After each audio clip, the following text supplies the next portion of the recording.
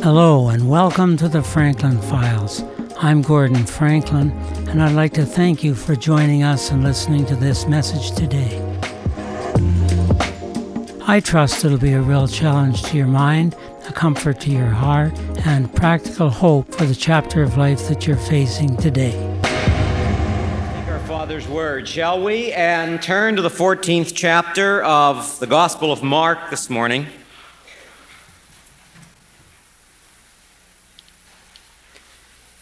I'd like to trek through with you for a few moments that we have this morning what someone has called the question or the problem of the 6 rarest words in the English language. These words are, I'm sorry, I made a mistake. They're pretty rare sometimes. Have you ever known? Have you ever worked with? May God forbid, have you ever lived with? Someone who never made a mistake or thought they didn't. Someone to whom failure was foreign. You know, what I always wonder about and what I can never figure out with these kind of people is what in the world they do in terms of relating to the Bible where there is so much failure recorded.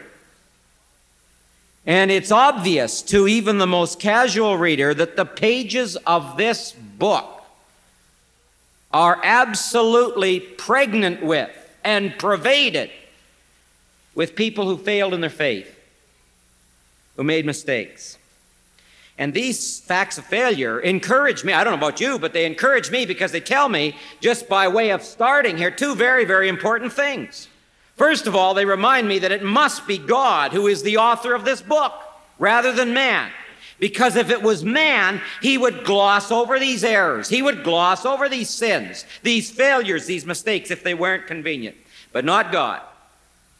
When God paints the portrait, God paints the portrait warts and all. And the second important thing that these failures tell me about this book is that not only is it God-breathed and God-inspired and God-authored, but that God is a God of grace. And that's why those things were left there for us. He wanted me to profit from the experience of these failures in the lives of others. So whenever we look at these failures, as we're going to do this morning, anytime you see them, remember, as I'm sure you've thought about before, that these are always instructive. They're always educative. They're like red lights flashing, saying, danger, trouble ahead, crying out, watch it, caution. It can happen to you. It can happen to me. Here. Right here.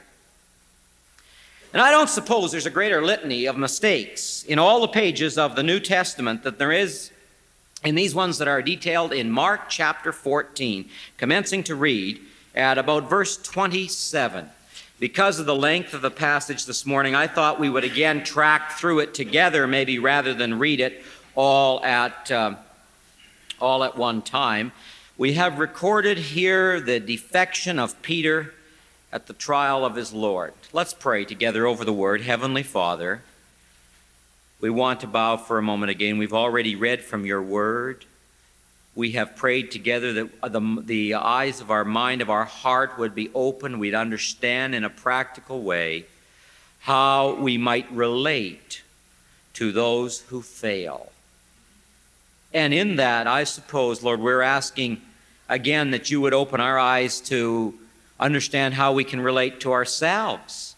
Because every one of us have or are failing and have made grievous errors and mistakes and have gone through that horrific experience. And some of us brought them to Manhattan this summer. We brought some of these failures. We want to learn this morning. We want to go away different people so that we will not go simply through the same reciprocal cycle again next fall and next winter. And that's my prayer. I pray that as we bow around the word this morning again, that we would be able to learn from it, be instructed by it, be changed by it, We will thank you for that. In Jesus' name we pray these things. Amen. I've often noted, and I'm sure you have too, that the thing that has to be the most instructive about this particular passage about Peter's failures, and the thing that hits home to us, is that Peter's failure was not a blowout. It was a slow leak. Most failures are. That's the way it always is.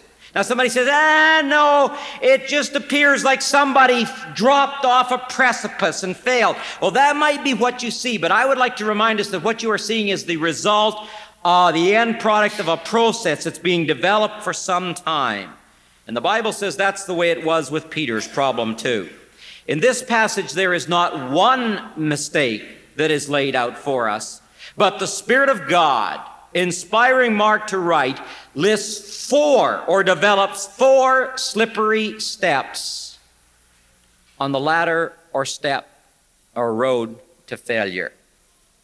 And my whole purpose in going through that with us this morning is that we might avoid this same trap of boasting too much, praying too little, acting too soon, and thinking too late. Have you ever noticed them in this passage? Let's take a look. First of all, in verses 28 to 31, the Bible records that Peter makes his first mistake, and it's the mistake of boasting too much. This is the error of misplaced confidence. The Lord says in verse 27, all of you will fall away, for it is written, and he quotes from the prophets, I will strike the shepherd, and the sheep will be scattered. But after I am risen, I will go before you to Galilee. But Peter. Have you ever noticed that whenever Peter enters the narrative, it's never quietly, it's always with a thud. He never eases in, he rumbles in like a Mack truck or a Sherman tank. And so Peter, he just can't wait for Jesus to finish so that he can get his mouth open in the next verse and say, even though all the others fail you, I will not, Lord.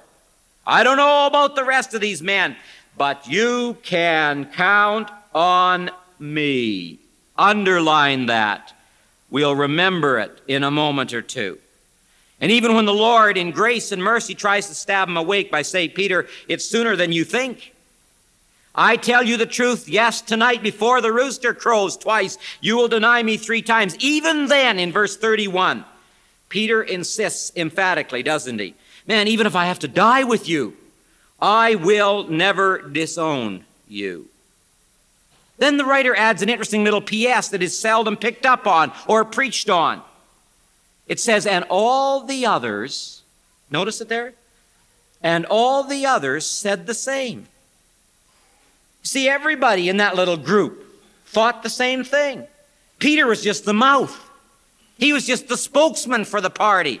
But they all thought the same thing. Now, that's quite a claim, isn't it? I don't know about the rest of these guys, but Lord, you don't have to worry about me. I will never fail you.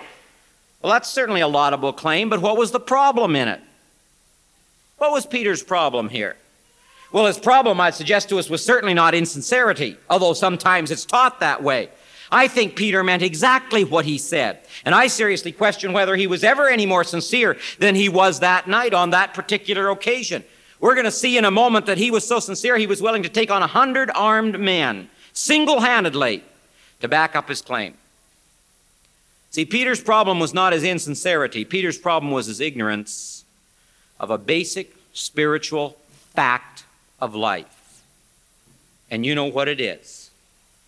It's this, that as soon as you start saying, Lord, you can count on me, you're about to slip on a spiritual banana peel and go sprawling in your faith. Someone earlier this week mentioned Brother Eddie Watt. I think it was Ira. He taught me in Sunday school too. I remember back in one of those Sunday school classes that I got a little bookmark that they give as prizes in Sunday school, and on it were these profound words. When I try, I fail. But when I trust, he finishes. Man, there's a world of spiritual truth wrapped up in that couplet. Yet if your experience matches mine, I cannot believe. And I never cease to marvel at how often I seem to let it go in one ear and clean right out the other. And it's amazing that Peter apparently had done the same thing here. I say amazing because according to the parallel account in John 15:5, if you look it up sometime, you'll find it was less than 6 hours earlier than this, less than 6 hours before this, that Jesus had tried to etch the truth on the ledger of the life of Peter and his others, the truth of those 6 mandatory words for spiritual success: without me, you can do quite a bit. Nothing. And Peter must have been there those 6 hours earlier. I'm sure he grunted a amen. Say me amen. And Peter would say, amen. Oh, yes, Lord, that's good. That's pious, standard preacher's talk. Without me, you can do nothing. 6 hours later, what is he doing? He's boasting in misplaced confidence. I don't care, Lord, and I don't know what the others are going to do, but you can count on me. But why did he fall into that trap? Well, you got to go on and look with me at the second step, which is found in verses 32 to 34. You see, he didn't make this first mistake of boasting too much, and none of us ever do, in isolation. It's hooked in with the other 3. And the second step is that he prayed too little. And mark the connection. Whenever you begin to boast too much, you will always pray too little. For prayer is simply the recognition that my need is not partial, but total. See, if I have adequate resources, why pray? If you have adequate intellect or abilities or giftedness or talent to meet your need, why pray? And it's that mentality that gets us into this problem and into this cycle of failure. Remember how it happened that night? Peter, after his boast on the way to the Mount of Olives, Jesus had taken the disciples after that and crossed the Tyropenian Valley, you recall, and out into a little garden or place called Gethsemane. And leaving them to watch, verse 22 says, he went a little further and agonized in prayer and came back to find them sleeping. And in verse 37, he singles out Simon Peter, and he says, Peter, are you asleep? Now, that doesn't come across very well in the English language, but in the original Greek text, that's in what we call the emphatic position. And it should be translated something like this: Peter, are you asleep? Not you, Peter. You, above all people, shouldn't be asleep. But Peter was down for the count. He was out like a light. He was in the second or third stage of anesthesia. So Jesus rather shakes him gently and reminds him of these intriguing words which you've heard so much: watch and pray, so you will not fall into temptation, for the spirit is willing, but the flesh is weak. As you sit here this morning, if your experience matches mine, and if you were really honest, I would imagine that you would have to confess that the one area of your Christian life in which you are constantly wrestling and so often shot down in flames is in your prayer life. How do you account for that? There's not a man or a woman here this morning that needs to sit here and be given an exhortation to pray. That's insulting. We all know that Jesus said to us, our Lord said to us, man ought always to pray and to never throw in the towel. We all know that Paul reiterated it. Pray without ceasing. You see, like Peter, our failure in prayer is not an accident. I think it's a product. I'm afraid it's a product of cultivation. Cultivation that comes both from the enemy of our souls, and we have heard it this week from Brother Forrest, and from ourselves. Because the older I get, the more I'm convinced that Satan doesn't mind if we do a lot of things if we don't pray. I'm quite convinced that Satan doesn't mind too much if you witness for Christ, just so long as you don't pray about it, because he knows it's far more important to talk to God about man than it is to talk to man about God. Satan doesn't mind even if you study this book a little bit, or maybe a whole lot if you don't pray, because then you will develop simply a severe case of pride, because there's nothing more lethal. And the only antidote is prayer. Because prayer is the recognition that my need is not partial, but total. You know what I've observed? I've observed over the years that one of the things you cannot do is popularize prayer. There's a lot of attempts to do so. I do a lot of seminars and studies, workshops. I can announce a seminar on contemporary issues. Man, the people come out of the woodwork to hear it.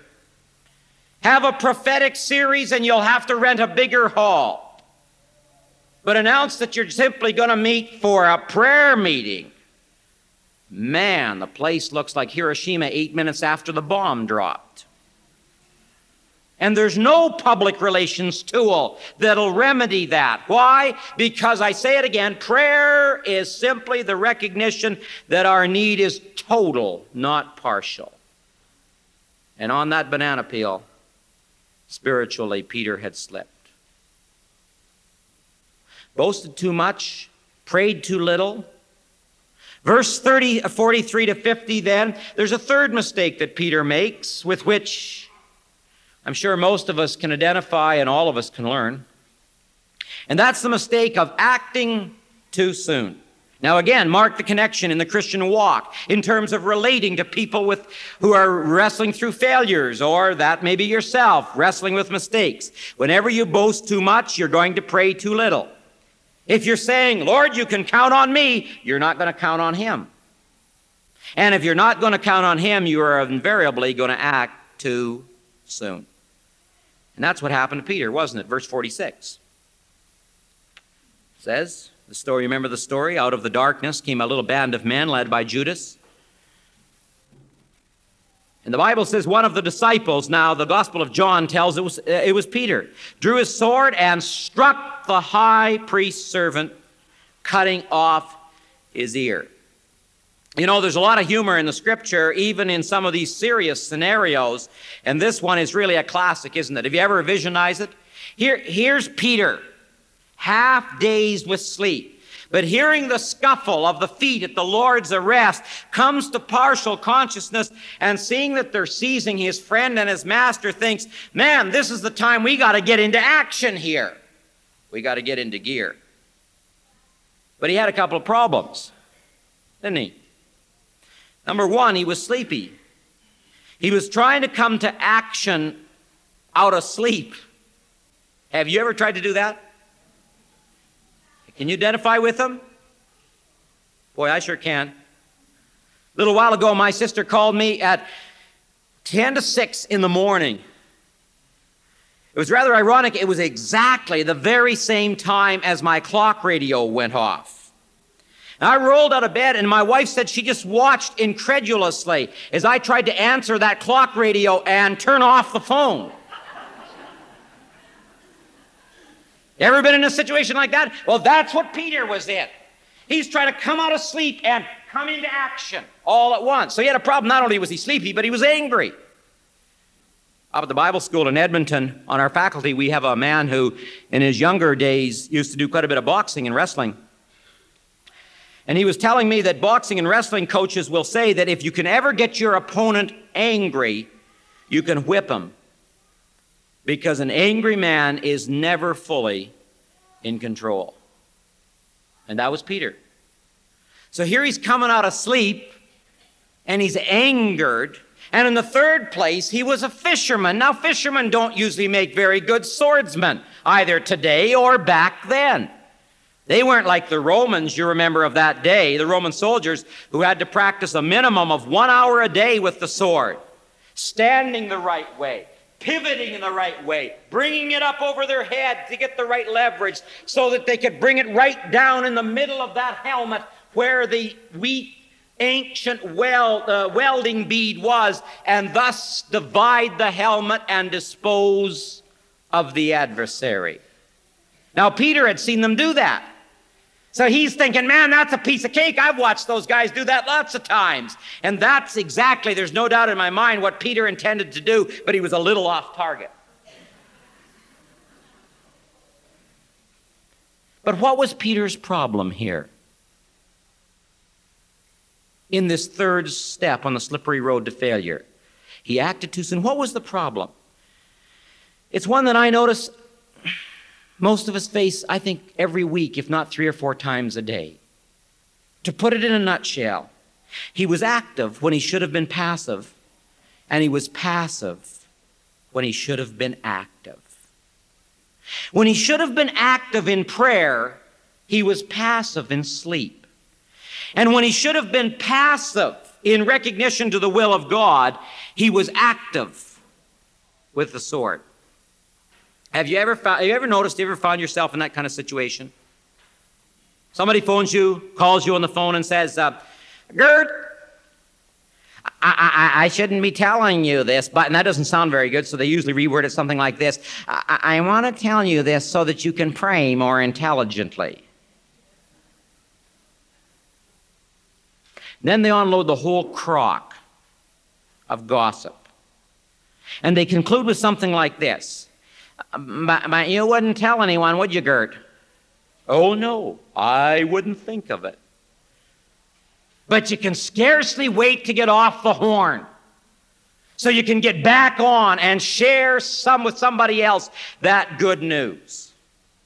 Then less than a half an hour later, you're down at the mall with the choicest opportunity to witness and share your faith with an agnostic. And it's as if you got lockjaw. I mean, you are silent in 27 languages. Active when you should be passive. Passive when we should be active. Then there's a final, fourth step on the slippery road to failure that so many of us wrestle with, and it's found in verse 66 to 72 at the end of the chapter. Verse 66 begins to detail the familiar story. By this time, Jesus has been taken on inside, and Peter is left in the courtyard, warming himself by the fire, and a little servant girl squints through the darkness at him and says, Hey, mister, you were with them. You were with that Nazarene Jesus. And the Bible says that Peter vehemently begins to deny it and says, I don't know or understand what you're even talking about, woman. But this gal wasn't to be stopped. Verse 69 says that she turned to the bystanders, and literally in the original it says she kept on saying, this is one of them, this is one of them, this is one of them. I'm sure right about that time Peter was thinking about what the proverbial writer said about the persistent woman. But the more Peter denies it, the more the bystanders pick up on his accent. And they join the girl and say, yes, surely you are one of them because of your accent. Have you ever been identified by your accent? When I was doing my master's work down at Wheaton in Chicago, Illinois, I had the privilege of working on the Watts lines, telephone lines, selling for Ken Taylor, the publisher, paraphraser of the Living Bible, selling the Christian Reader that many of you have in your churches. And we used to phone up and ask churches if they would like to purchase this magazine. But it never failed to amaze me how that I would be 5 lines, 10 lines into my presentation, and somebody would say, how long y'all been over from Canada? I'd say to them, how do you know that I am from Canada? And they'd say something like this, because I've been there, eh? You see, if you had a Galilean accent, it was thicker than a Texas drawl, than a Bronx accent. You could detect it a mile away, just like that. And they did. And verse 21 says they did so much that Peter began to call curses down on himself. And he swore to them, I don't even know this man you're talking about. Who said that? Who said that? The man who a few verses earlier said, you can count on me. You can always count on me.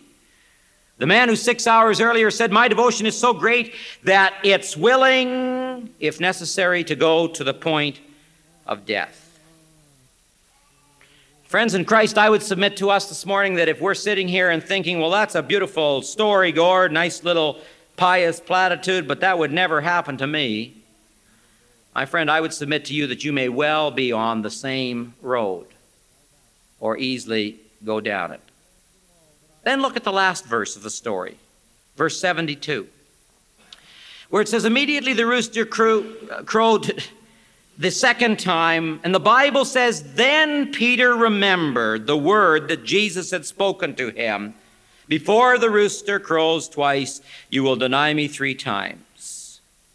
And when he thought thereon, he wept. You see, Peter did think, but unfortunately he thought too little and too late.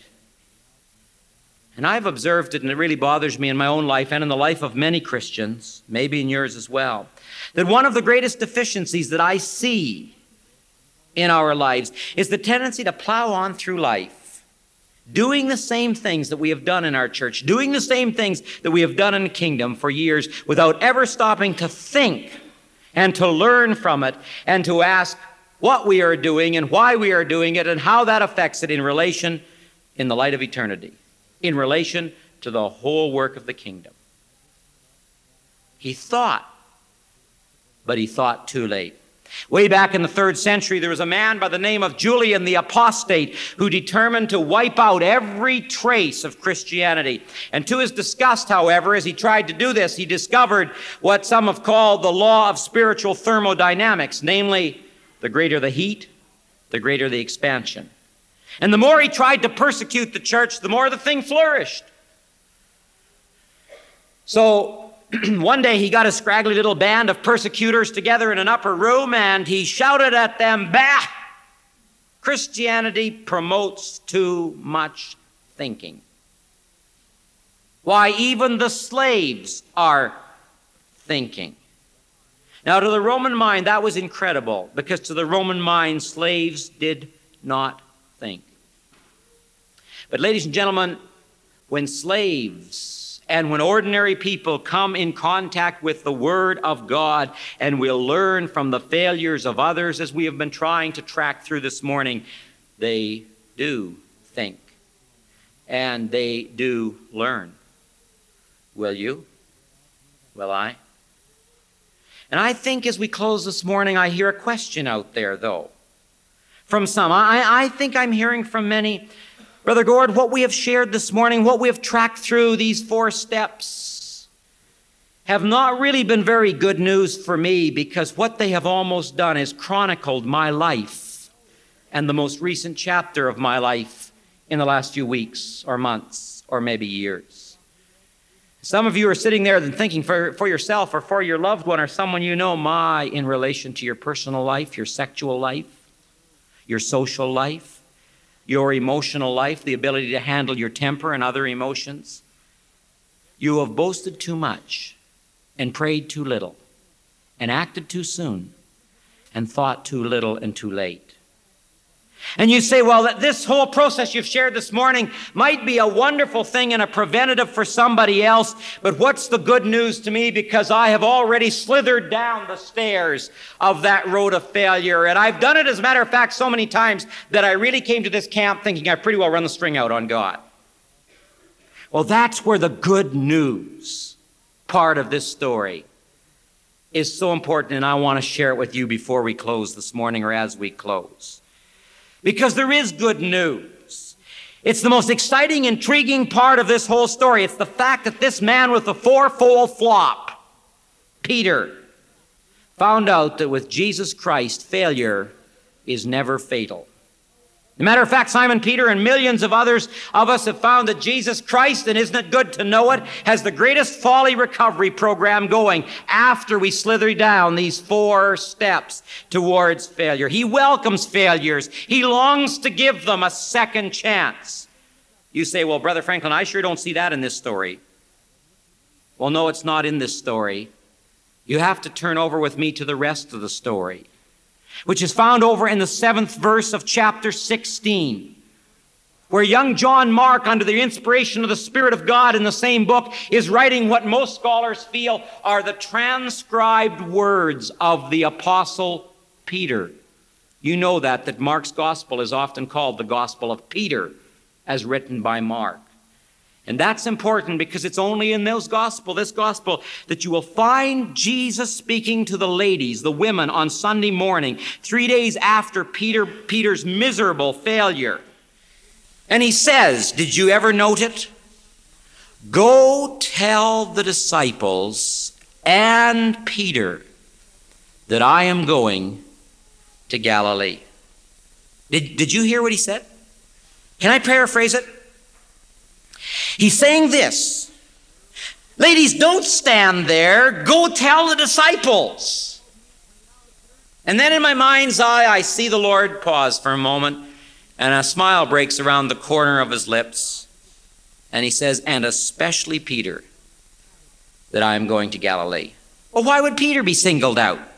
Wasn't he a disciple too? Why couldn't he have just said, go tell the disciples? Sure, he could have said that. But it was as if all of heaven had seen Peter so miserably fall and fail. But now a new message was being rung out again, a positive message, a message of hope from the celestial throne room through the divine courier Jesus. And he's underscoring it, I believe. Be sure to tell Peter that he's not left out because of failure. Be sure to tell Peter that failure isn't fatal. Be sure to tell Peter that he gets to bat again.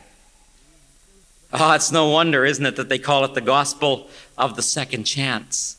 It's because it's authored by the God of the second chance. And there's some of you that need to take this message that the Lord has given us home with you to your own heart or to someone else, because the most recent chapter of your life, I do believe, has been stamped with failure and the miserable experience of mistakes. And it's been bookended by a lot of broken hearts and lonely nights. And for you this morning, the story from the Father's Word is that you can have a second chance. Learning from the slippery road of Peter's failure how to prevent it again, but clinging on to that good news that's like finding $100 bill in a drawer full of old envelopes. Go tell the disciples, and especially Peter.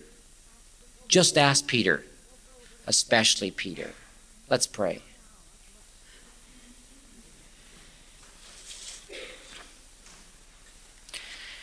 Heavenly Father,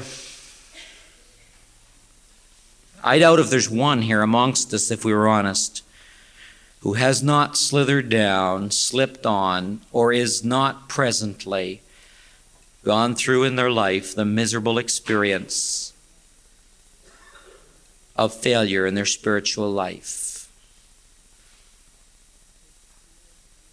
And as we tracked through this word, part of the word this morning, it was like a mirror put in front of their heart and their mind. Boasting too much, praying too little, acting too soon, and thinking too late.